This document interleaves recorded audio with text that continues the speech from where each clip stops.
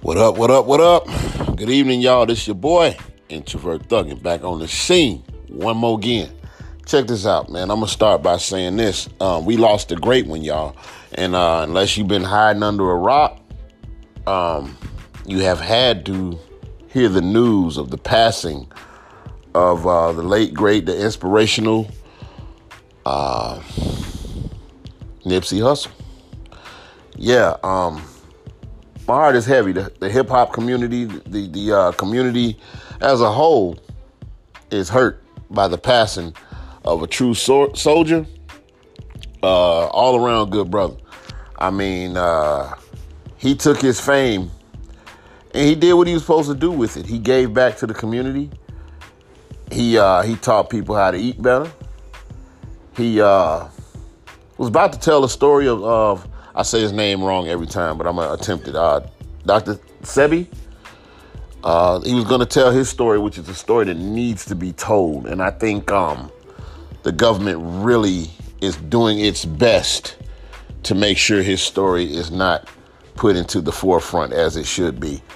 But yeah, he was gunned down by a fellow gang member, if you will. Correct me if I'm wrong in a polite way.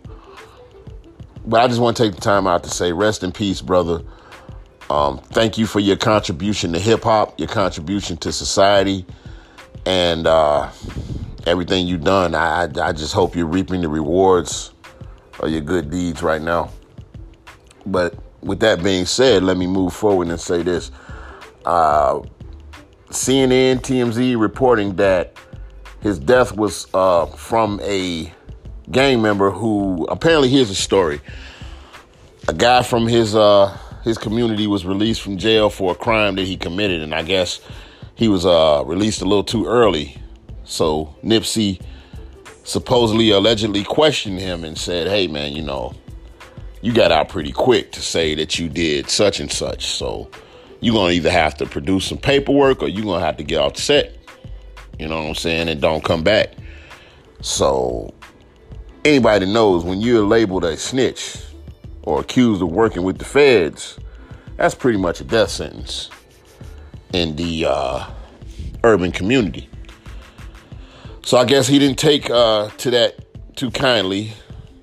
So he rolled up on Nipsey, and Nipsey was with his children or child or whatever, and he was gunned down in front of his children, in front of his store. And we lost a great one. But my thing is this. I was just discussing it with my wife, and I have to say, I call BS on the whole thing. I'm going to say I call bullshit. Because you mean tell me you get out of jail, you're accused of being a snitch, and you come back and you commit another murder to go back in and face the consequences of killing a legend like Nipsey Hussle? I mean, dude, the consequences that you're going to face in the penal system are way more severe than what you're going to face out on the streets. Me personally, it's just my opinion. I believe it was a setup. I believe, and I'm not being well, I guess you can say I'm being an internet investigator. I don't care. It's my opinion. I'm entitled to it. That's what I do. I give my opinion. But I feel like he was set up.